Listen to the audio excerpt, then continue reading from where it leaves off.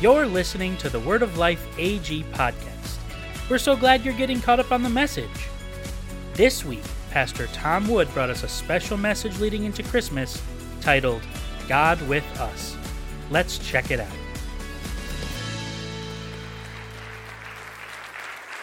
Well, good morning, Word of Life. It is great to be able to see everybody here and be able to be a part of this weekend. While I was outside saying hi to people as everyone was arriving to church, I met a number of people that I haven't had a chance to see before, and perhaps this is the first time being able to come be a part of the church. Maybe it's the first time in a while, but I hope that you've been made to feel extremely welcome here. I hope that this has been a great time you've been able to gather and be a part of service with us this weekend.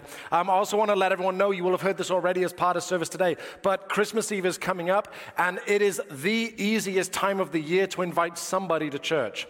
And the number one reason, this has been proven again and again, the number one reason someone decides to go to church instead of staying home is that somebody gives a personal invitation. So I want to encourage you, think of somebody. There's got to be people that you know that won't be in church on Christmas Eve that you can invite and they can come and be a part of service here with us. I give you my word, it's going to be a great time together and I'm looking forward to it. So everyone okay with that so far? All righty.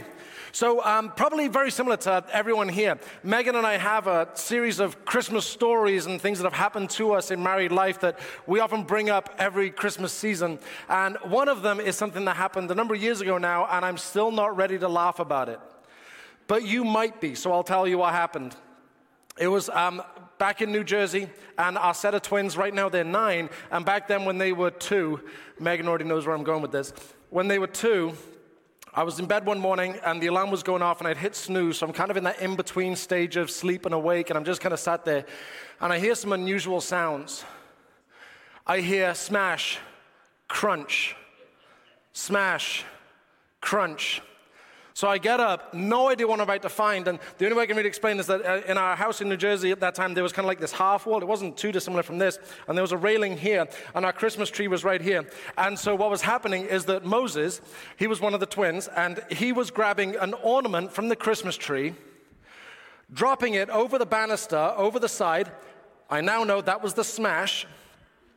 And then Esther, his twin sister, was in full princess regalia, including tiara and the plastic clippity-cloppity princess shoes. Anyone know what I'm talking about? And she was stomp, stomp, stomp. That was the crunch. I got there too late. There were no ornaments left that they could reach. I mean, they were probably about that high at that point. So like on the tree, if you think like that high, plus a little bit of arm length, kind of about that high, there was no ornaments left on the tree. Megan was so angry. She said, I am not replacing these ornaments this year. We are just going to have a tree that's half full up there and completely bare down here. And that's exactly what happened. I'm not ready to laugh about it yet. Anyway, we all have these Christmas stories. We're going to go ahead, and today I want to look at a portion of the Nativity story. This will be very familiar to most of us here, the story about Jesus' birth. It's been told and retold again and again. But I want to look at a particular moment, and it's a phrase that an angel says to Joseph that I really want to hit on. And it's this phrase, and we sang about it as one of our worship songs today, is that God is with us. God is with us. That's an incredible statement. It's a huge, it's a huge thing to say. It's a huge promise to deliver on, that God is with us. It sounds simple that, yeah, God is with us. But it's a good reminder for you and for I that it's not only true at Christmas. It's not only true on Sundays. It's not just true when we're feeling strong spiritually. God is not only with us when all the factors line up, but because of Jesus, it's true all the time in each and every situation that God is with us. God is not out there somewhere. And it's incorrect for us to think about God as being distant and remote, and he's kind of distant and out there in the stratosphere somewhere. I guess God is. That's a wrong way to think about this.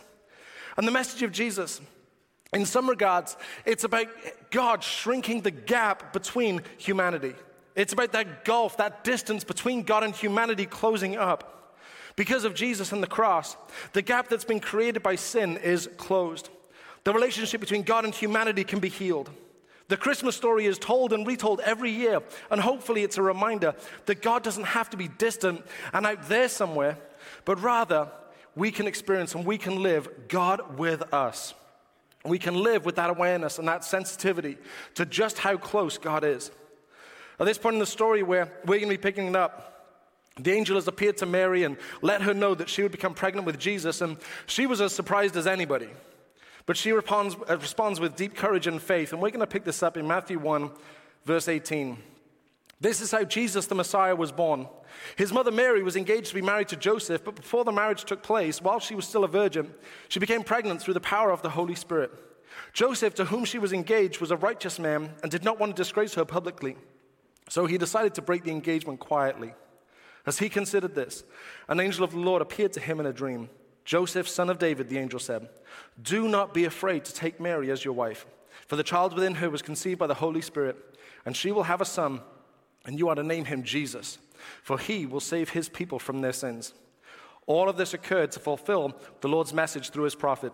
"Look, the virgin will conceive a child.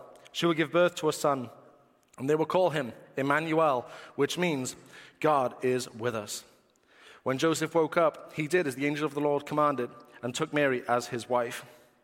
And this verse that Matthew mentions in this is from the book of Isaiah. And all of this occurred, this is what Matthew writes, all of this occurred to fulfill the Lord's message. And that whole idea of to fulfill, in the whole of Matthew's gospel, that phrase is mentioned 12 times, to fulfill. It's a big theme for Matthew. 5 of those 12 times, it happens as part of the nativity story. As part of the birth of Jesus, Matthew is sure to make sure that the readers and the hearers know that this is happening to fulfill what was promised long ago. As I was getting ready for today, I read this from an English guy. You know you can trust it because he's British. Unlike the British soccer team. I'm moving on. By repeated use of the fulfillment phrase, Matthew clearly wants his readers to see that Jesus was not only the completion of the Old Testament story at a historical level, as his genealogy portrays, but also that he was in a deeper sense its fulfillment. Jesus is the fulfillment of what was said in the Old Testament. This gives us another way of looking at the Old Testament in relation to Jesus. Not only does the Old Testament tell the story that Jesus completes, it also declares the promise that Jesus fulfills. It's by a British author called Christopher Wright. We read that there's a fascinating promise that was fulfilled that day, that God is with us. The birth of Jesus is not simply the birth of someone important or even the birth of someone significant, but this is God's Son. God is with us. God who seems distant, who feels like he's just out there somewhere. God whom it may feel is for other people but not for me. God who is too busy to worry about little old me. God who may have been active in the Bible times once upon a time, but not anymore. And now, God is with us. God is with us. He is close, not distant. Close and not distant. The promise of the Bible and the personal stories of millions of people is that this is their real life story, not just some empty theory. People have lived life with God close, with God being with us. It is not only a theory. With the birth of Jesus, humanity can understand and experience God is with us. It's worth considering what the promise of God is with us was supposed to look like. What were people expecting when they heard this phrase, God is with us? What was on people's minds? And the Old Testament gives us some ideas. Back in Isaiah 6, it was the year that King Uzziah died that I saw the Lord. He was sitting on a lofty throne, and the train of his robe filled the temple. Attending him were mighty seraphim, each having 6 wings. With 2 wings they covered their faces. With 2 they covered their feet, and with 2 they flew. They were calling out to each other, "Holy, holy, holy is the Lord of heaven's armies. The whole earth is filled with his glory." Their voices shook the temple to its foundations, and the entire building was filled with smoke. Another example of what God is with us is supposed to look like. From the book of 1 Kings, talking about King Solomon rededicating the temple. Solomon then summoned to Jerusalem the elders of Israel and all the heads of the tribes, the leaders of the ancestral families of the Israelites. They were to bring the ark of the Lord's covenant to the temple from its location in the city of David. When the priests came out of the holy place, a thick cloud filled the temple of the Lord. The priests could not continue their service because of the cloud, for the glorious presence of the Lord filled the temple of the Lord. And then another example, God with us, what this is supposed to look like. From the book of Exodus. One day Moses said to the Lord, "You have been telling me, take these people up to the promised land, but you haven't told me whom you will send with me. You have told me, I know you by name, and I look favorably on you. If it is true that you look favorably on me, let me know your ways, so I may understand you more fully and continue to enjoy your favor. And remember that this nation is your very own people." The Lord replied, I will personally go with you, Moses, and I will give you rest. Everything will be fine for you. Then Moses said, if you don't personally go with us, don't make us leave this place. How will anyone know that you look favorably on me and on your people if you don't go with us? For your presence among us sets your people and me apart from all other people on the earth. The Lord replied to Moses, I will indeed do what you have asked, for I look favorably on you and I know you by name. Moses responded, then show me your glorious presence. The Lord replied, I will make all my goodness pass before you, and I will call out my name, Yahweh, before you. For I will show mercy to anyone I choose, and I will show compassion to anyone I choose. But you may not look directly at my face, for no one may see me and live. The Lord continued, look, stand near me on this rock. As my glorious presence passes by, I will hide you in the crevice of the rock and cover you with my hand until I have passed by. Then I will remove my hand and let you see me from behind, but my face will not be seen. There's another example of God with us, God's presence being so powerful, so awestruck, that Moses couldn't even look, because if he did, it would be fatal. How majestic God is. We also could talk about the burning bush, or the fourth man in the fire, or the pillars of cloud and fire. It's consistent that when God shows up throughout the Old Testament, when he is with us, it's dramatic and spectacular. It's intimidating and wondrous. We would expect that when the Messiah comes, it would be even greater than any of those other moments described in the Old Testament. Plus, what the people weren't expecting is that the Messiah would be divine. It would be God's own Son. So that would surely mean that his arrival would be infinitely more grand and more awe-inspiring than anything else we could see in the whole of the Old Testament. But that's not what we see. We see an angel visiting a seemingly unassuming young lady, likely a teenager at the time, in some nothing town from an undistinguished family. From the New Testament, we don't know anything about Mary's family except that she has a relative named Elizabeth. We also don't see anything about Nazareth in the whole Old Testament. And the only insight we have about that town in the New Testament is that it's a place that others look down on. And this is something Megan and I have a frame of reference for. A number of years ago, we've shared this a few times, but we used to live in a very small town in Montana. And when we say small town in Montana, not too long ago, I was telling one of the office staff about this, and I pulled out my phone, got out Google Maps, and showed them, and they finally got to see what a small town in Montana really means. It is a teeny tiny place, less than 1,000 people. If you drive 10 minutes out of town, you lose cell phone signal. You cannot drink the tap water because it tastes like a science experiment. This is not in my notes, but one day they had to switch water supplies to the backup because they were doing some repairs or something, and we put the kids in the bath. When we took them out, they were shiny. I don't know why, but they glistened. But in this small town, hour and a half to the nearest Walmart. And when I say hour and a half to the nearest Walmart, you drive 45 minutes one way, you take a right, you drive 45 minutes the other way, you're at Walmart, and the whole way you see nothing. It is the middle of nowhere, teeny tiny town. And when I would get together with other people from Montana, they would look down on our town. It was a small town, middle of nowhere. People would make fun of our town. But you know what's amazing? It says so much about humanity, is that about 25 miles away from our town was an even smaller town that had about 200 people in. And this teeny tiny town that was a little bit further down the road from our tiny town, they used to bus their kids in from the even smaller town to come to our high school. The kids in our high school, for the town of less than 1,000 people, would make fun of and look down on the kids from 25 miles away from an even smaller town, calling them small-time hicks. Because you're from this major metropolitan area? What are we talking about here? There's something in people that we want to look down on somebody. We want to feel a sense of superiority above somebody. And that is exactly what we see with Mary, with Nazareth. Nazareth is talked down about in the Bible. Nazareth is a nothing place. Nazareth isn't even mentioned in the Old Testament. There is no reason to think that this is noteworthy. There's nothing significant about this at all. And yet this is where Mary is. And Mary doesn't seem to be a big shot. Her family doesn't seem to be distinguished. This is the person God comes and chooses to fulfill his promises. Not in the way that you and I would expect. Not in a way that's in keeping with what God with us looks like in the Old Testament, which is grand and spectacular and noteworthy. Instead, he visits Mary. This is the verse that many of us will know. Don't be afraid, Mary, the angel told her. For you have found favor with God. You will conceive and give birth to a son, and you will name him Jesus. He will be very great and will be called the Son of the Most High. The Lord God will give him the throne of his ancestor David, and he will reign over Jerusalem forever. His kingdom will never end."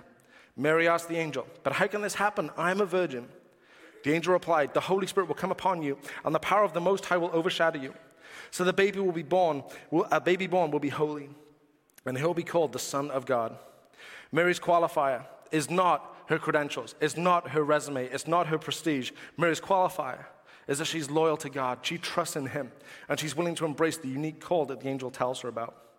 If Mary being an unlikely candidate wasn't enough, the setting where the birth of the Messiah, the Son of God, would actually take place is even more unexpected. The next chapter in Luke 2.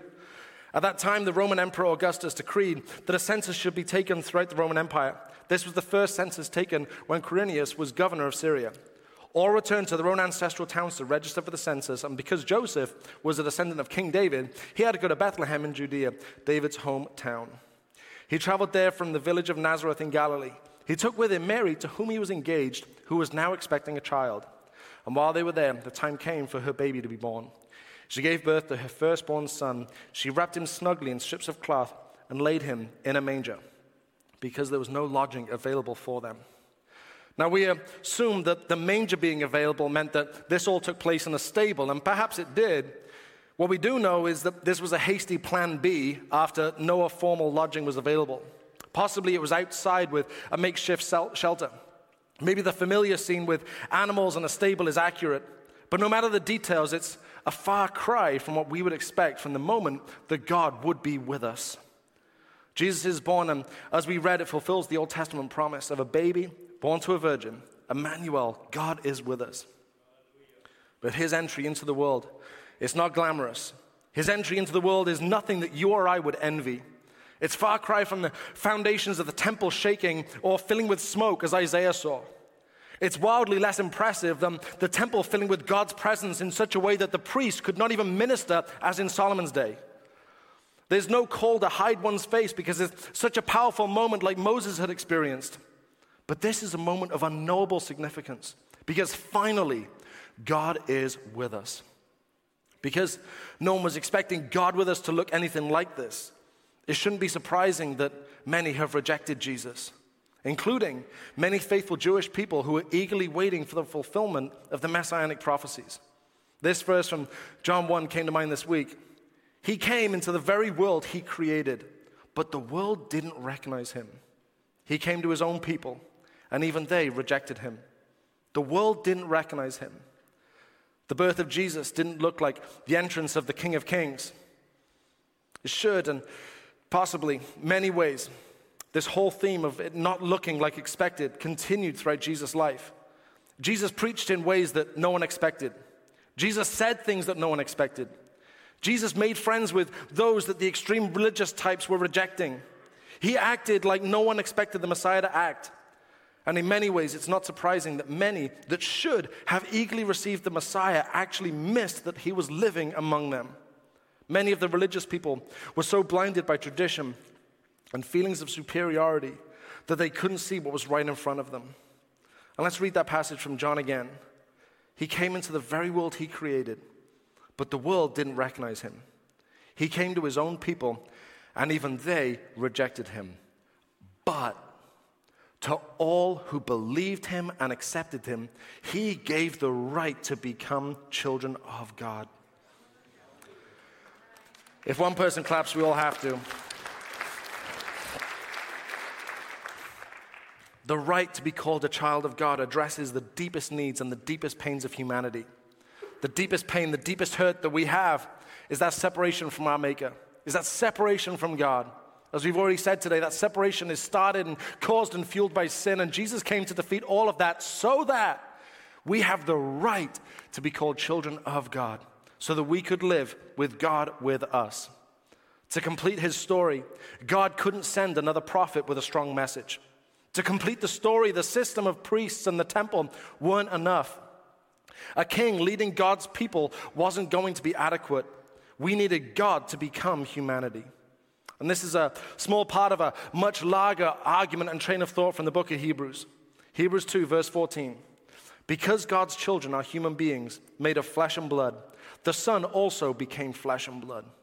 For only as a human being could he die, and only by dying could he break the power of the devil who had the power of death. Only in this way could he set free all who have lived their lives as slaves to the fear of dying. We also know that the Son did not come to help angels. He came to help the descendants of Abraham. Therefore, it was necessary for him to be made in every respect like us, his brothers and sisters, so that he could be our merciful and faithful high priest before God. Then he could offer a sacrifice that would take away the sins of the people. Since he himself has gone through suffering and testing, he is able to help us when we are being tested. Jesus became a human. God became humanity. He died a human death to break the power of sin, to pay the price, to accept the punishment on our behalf. Without him, what we just read is that we are living as slaves to the fear of dying. But he is merciful, he is faithful, and because of him, the prison of sin is destroyed. The virgin will have a son, and you are to name him Jesus, for he will save his people from their sins. And they will call him Emmanuel, which means God is with us. All who believed him and accepted him, he gave the right to become children of God. So what does it mean? What does it look like to live with God with us? As you can imagine, there's a number of different things that could be said, a number of different things that I could share right now, but I've got a few. The first thing is, God is with us, he can be found. What is it like to live with God with us? What does it mean? What does it look like? What does it feel like? What does that experience look like? It means that he can be found. This verse from Jeremiah 29. In those days when you pray, I will listen. If you look for me wholeheartedly, you will find me. I would say that this is underrated. That the Lord God Almighty, creator of heaven and earth, can be found. That he can be known. If I wanted to meet the president, I have no idea what I would have to do to make that happen. And yet, I can know the creator of the universe. The book of James says, draw close to God and he will draw close to you. He listens when we pray. If we look for him, we will find him. God is with us. He can be found. Second thing, God is with us. He guides. He guides. Isaiah 48. This is what the Lord says, your Redeemer, the Holy One of Israel. I am the Lord your God who teaches you what is good for you and leads you along the paths you should follow. Life is complicated. Figuring out one foot in front of the other is difficult. I was wondering this week and spent some time kind of thinking through the whole idea of, is life more complicated now than it would have been 2,000 years ago? It seems to me that despite all of the advancements we've made, the need for God to guide us is more important than ever. How many decisions do you make in a day? I read a study from August of just this year that concludes on average we make 122 informed decisions in a day. An older study includes each and every minor decision, and they estimate that as much as 35,000 decisions are made every day by each of us. How many of those decisions have consequences? I don't think it's a stretch to assume that we are given multiple things a day that we should be praying about to seek God for guidance. Third thing, God is with us. He teaches. God is with us. He teaches. This verse in the book of James. If you need wisdom, ask our generous God, and he will give it to you. He will not rebuke you for asking. Wisdom is a precious commodity. The ability to figure out what's right and wrong, the ability to be disciplined and to have a full perspective, to plan for the future. The implication from James from this verse is that if we lack wisdom, and we will face situations in life where we need a greater level of wisdom, then we can have that wisdom just by approaching God, just by asking him for wisdom. The promise is, if you ask, God will prove himself generous. Asking for wisdom means admitting that we don't have it all figured out. In human relationships, we might fear that admitting we don't have it all figured out, admitting that we need help, admitting that we can't navigate this by ourselves, we may be fearful that it ends in a rebuke. It ends in a stern reaction. It ends in people looking down at us. But that's not what we get from God. This is not what James is telling us. He lovingly and carefully teaches us. Fourth thing, God is with us. He's a friend. God is with us. He's a friend. John 15:15. Jesus speaking, "No longer do I call you servants, for a servant does not know what his master is doing, but I have called you friends. For all things that I have heard from the Father, I have made known to you." This whole thought is that God is with us, that he's not distant. With the baby in the manger, we see the closeness geographically or physically. Some ancient thoughts about the divine and what would be typical thoughts outside of a Jewish worldview and outside of a biblical worldview 2,000 years ago is that the gods are up there somewhere. The God of the Bible, in contrast, is everywhere. The God of the Bible is within his creation, and there's no end to where he may be, that he is everywhere. He's in the full scope of his creation. But the baby in the manger, and later the man that Jesus would grow up to be, and then the sending of the Holy Spirit, it doesn't only speak of a physical or geographical or a spatial closeness, but also relational. We can be physically close to someone, but relationally opposed. Jesus wasn't only here physically, he was, but that wasn't the only kind of closeness. It was also relational closeness. It was that friendship that Jesus promised to the disciples. God is with us, not only in proximity, but also relationally. We didn't impose a friendship on Jesus. He initiated friendship with us. He welcomed his followers as friends, not just servants. Number 5, God is with us. He rescues. God is with us. He rescues. Galatians 1:4, Jesus gave his life for our sins, just as God our Father planned, in order to rescue us from this evil world in which we live. Undermining the problem of sin doesn't help anybody. Sin devastates and destroys lives. This is proven over and over again. Sin is the problem we all have. Temptation is the problem we all have. The message of Jesus does not make sense until we admit that humanity is a broken, dysfunctional mess, and I'm a part of the problem. Once we recognize that there is a problem, then our desire for a solution comes alive. God is with us, not just to point to the problem, but to obliterate the problem. God is with us to rescue us from the power of sin, to forgive us and give us the chance to know life. We hate sin not because we're angry and hateful, but because we love people, and sin destroys people's lives. Sin destroys people's eternity. The baby in the manger meant that God's rescue plan was in play. The wheels had started, and there was nothing that could stop what he was planning. Number 6, God is with us. He comforts. He comforts. From 2 Corinthians, all praise to God, the Father of our Lord Jesus Christ. God is our merciful Father and the source of all comfort. Just yesterday, I was doing some work in the basement. I was working on the message for today. And I got a desk in the basement where I do some work, and I'm kind of down there busy going at it. The next thing I know, I hear some sounds. My first thought was it was laughter, and then I realized it was actually a kid screaming in pain. They shouldn't sound the same, but they did, whatever. But I made my way upstairs, and I see one of the kids, I won't say who, because I didn't ask them if it was okay if I shared the story, but one of the kids was there, and they'd slipped on the ice outside, banged their head, and they came inside, and wouldn't you know, there's Megan, being mom, comforting kid. We can clap for Megan, comforting kids. Bringing comfort. Next thing I know, I'm running off, I'm getting ice packs, and doing what I can do as dad.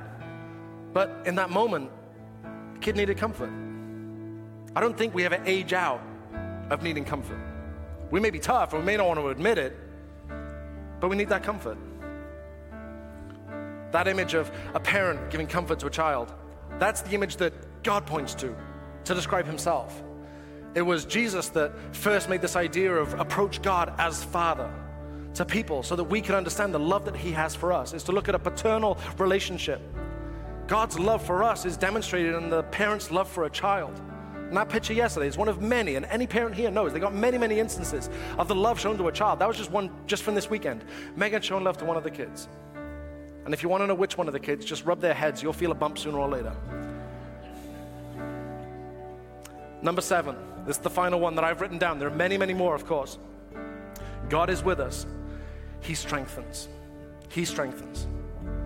Ephesians 3:16, I pray that from his glorious, unlimited resources, he will empower you with inner strength through his Spirit. One of the things as a pastor, and my responsibility and role as a pastor, is that people will come and they want to meet with me and they want to share some vulnerable areas of their life. And I always take it as a real honor, and I'm always really touched that people would trust me with that. I don't assume that because I have the title of reverend or the title of pastor that people should share vulnerable areas of my life. I'm always extremely touched and moved that people would trust me with some of the most sensitive areas of their life. And what I can tell you is that my time in ministry, I've met with some of the toughest people you could know. People with a solid exterior, people that have just got that front of ain't nothing getting through this, I'm tough, I'm ready. But as soon as they feel ready to open up, man, it's just unbelievable the hurts that people carry. The toughest people you and I know, carrying burdens, carrying heaviness. And to just see strong people break reminds me we all need the strength that comes from God. We all need the strength that comes from God with us. Life wears us down, but God is with us, and he gives strength. God is with us. He can be found. He guides. He teaches. He's a friend. He rescues. He comforts, and he strengthens. And these things are not happening at a distance. This is the restored relationship with God at work. This is not just theory. These are not just things that we say. These are not just bumper stickers. These are not just fridge magnets.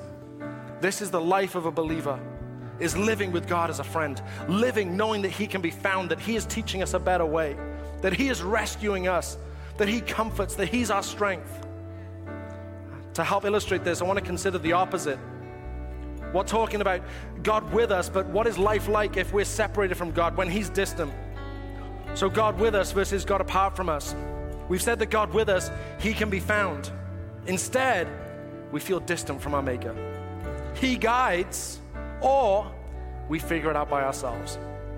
He teaches. Alternatively, we do what everyone else is doing. He's a friend, or we feel alone. He rescues, or we're helpless. He comforts, or we're hurt and without hope. He strengthens, or we live weak and defeated. God is with us. In the Old Testament, there was a complicated system of priests and sacrifices to be made at the temple. A specially designated priest would help people relate and communicate with God. The temple would help people communicate with him, and it would be positioned in the middle of their relationship with him. Is that you needed to have this system of priests and sacrifice in the temple, and without that, the relationship with God wasn't possible. What Jesus achieved on the cross means that the system of sacrifices is now obsolete. Now, because of what Jesus did on the cross, because the Holy Spirit has come, no one needs a holy man or a holy woman to mediate between them and God anymore. The sacrifices that needed to happen, they were prescribed in the Bible. The priests that were required to oversee everything, the temple system, to facilitate the worship from God's people, it all changed with the promise, God is with us. When that was fulfilled, it all changed. Saying that we are friends of God is not a minor thing. The simple phrase is only possible because a whole system of worship has been reinvented. From strict, rigid, prescribed rituals to a true relationship with the creator of the universe. In our context, typically, when we talk about a friend, will normally mean that someone that is an equal. We don't think of friends as superior or inferior to each other. But here we're saying that we're friends of God. He, of course, will always be superior to anybody. To be a friend of God is not about being on equal footing, but it's about having all the things in the way of that friendship moved out of the way. If a king or president or a billionaire businessman wanted to meet with me, I would imagine that there will be a background check. I'm guessing that if the movies are correct, when I got there, I'd be searched and frisked. That security personnel would grill me to make sure that nothing dangerous is going to happen in this meeting. Another staff member would then brief me on etiquette. How does this person like to be referred to? What's some of the formal protocol? There would likely be a set agenda and a set time frame. It's possible that anything I wish to discuss would have had to have been disclosed long in advance for approval. I'm assuming and piecing together little bits of what I've seen and heard from other accounts that this is what a meeting with an extremely powerful person would be like, cold and impersonable. But let's imagine the meeting goes well. The king, the president, or the billionaire decides it was a great time together and gives me their cell phone number. They ask me to text anytime. They suggest that we meet again soon, and how about we get lunch next time and I get to pick the place. They're available anytime if I need help. That if Megan needs help with anything, let them know and I can count on them. That if I extend an invitation to this important person to come to our house and spend time with the family, this person will definitely come. That at any point during the day, I can get in touch with them and enjoy this friendship. The friendship is so strong and committed that it's difficult to imagine how this person has time to run a country or to run a business if they're so committed to their friendship with me. Now, this isn't a perfect analogy, but it does paint the picture a little bit. The Old Testament system was, in many ways, the first, the cold, impersonal meeting. The feeling on edge, being uneasy, hoping you don't mess it up. But because Jesus fulfilled all those requirements on the cross, the relationship is now free and available to all. Friendship with God doesn't mean we're equals, but it means that anything that was blocking that relationship, anything blocking the communication, has been removed and dealt with. God is with us. He is close, not distant. It didn't look like anything, what anybody was expecting. And though Jesus was rejected by many, to those who believed in him, he gave the right to be called children of God. God is with us. He can be found. He guides. He teaches. He's a friend. He rescues. He comforts. And he strengthens. The virgin will have a son, and you are to name him Jesus, for he will save his people from their sins, and they will call him Emmanuel, which means God is with us. I got a couple of questions for you. I would encourage you to write these down, and maybe this week you'll have a chance to reflect through these, pray through these, maybe even chat them over with somebody you trust. But the first question I put to you is, how is Jesus different from my expectations? How is Jesus different from my expectations? The birth of Jesus was unlike anything anyone was expecting. So was much of his earthly life, the way that he ministered, the way that he taught, the things that he said, the people he made friends with. So different from what people are expecting. What are your expectations of the Savior of the world, and how are they different from what you may have guessed? How is Jesus different from my expectations? Second question, how does God being with us change my life? How does God being with us change my life? How does him being found? How is him guiding or teaching, being a friend, rescuing, comforting, strengthening? How does this change your life? Maybe it's one of the things that I mentioned. Maybe it's something that I didn't mention, something else completely. But how does God being with us change my life? I want to repeat a verse. I've said it a few times in the message. It's been a great verse. It stood out to me a lot over the last few years. John 1:12. But to all who believed him and accepted him, he gave the right to become children of God. Now, there's a lot that we could say about this verse, but one thing that always stands out to me is that without Jesus, none of us have the right to be called children of God. But with him, and with believing in him, and trusting him, and putting our faith in him, committing to follow him, making that lifelong decision of, yes, I'm gonna follow Jesus. With that decision comes the right to be called a child of God, comes the right to live with God with us. The bad news is we cannot do this on our own. The good news is he's already done it for us. That is the good news of Jesus. That what is impossible for you and I to fix that broken relationship that humanity has with God, that feeling of being distant, of God being out there somewhere. We can't fix that ourselves, but Jesus has. He has fixed that on the cross. He took every single punishment for every single sin. The Bible says he took on the sin of the world, and it was dealt with on the cross. For anyone that puts their trust and their confidence and their faith in him, we can have all those sins forgiven. They can be done over with. We can go from death to life. This is the good news. This is the message of the cross. To live with God with us. Not as an abstract theory, but an honest to goodness way of living life. God with us. And you may be here today.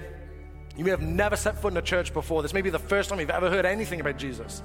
You may have been in church every Sunday of your life, but maybe today something clicked. Maybe today something made sense that before has never made sense. Maybe you're just done of living with God feeling out there somewhere. You want to live with the reality of Him being with us. I'd love to give you an invitation today to make the greatest decision any of us could ever make, the decision to follow Jesus. I want to invite everyone here, everyone just closing your eyes and bowing your heads. We do this at the end of every service. I give you my word, I'm not going to do anything to embarrass anybody. But if you're here today and you're brave enough to say, Tom, you know what? I'm not following God, but I want to start today. I'd love to know who I'm praying for when we pray in just a moment. So if that's you today, would you mind just putting your hand in the air just so I know who we're praying for? Wonderful. Thank you. Amen. Anybody else here? Wonderful. Amen. Anybody else? I promise I'm not going to embarrass you. You're not going to do anything you're going to regret on the way home. But when we pray together, if you want to be included when we pray, please just let me know. I'd love to pray with you. Wonderful. Amen. Amen. Wonderful. Come on, Word of Life. Let's celebrate with people that have made the best decision any of us could make today. Amen. Well, we're going to pray a prayer. The words are going to be on the screen. I invite everyone here to pray along with me. We do this at the end of every service, and we believe that praying a prayer like this has the power to change things when you pray it with faith. So come on, everybody, let's pray together. Lord Jesus, I believe you died for me. I want to follow you. I invite you to be Lord of my life. Help me follow you every day. I want to leave my old life of sin behind and heal my broken relationship with God. In Jesus' name, amen, amen. Come on, let's celebrate one more time with people. Amen.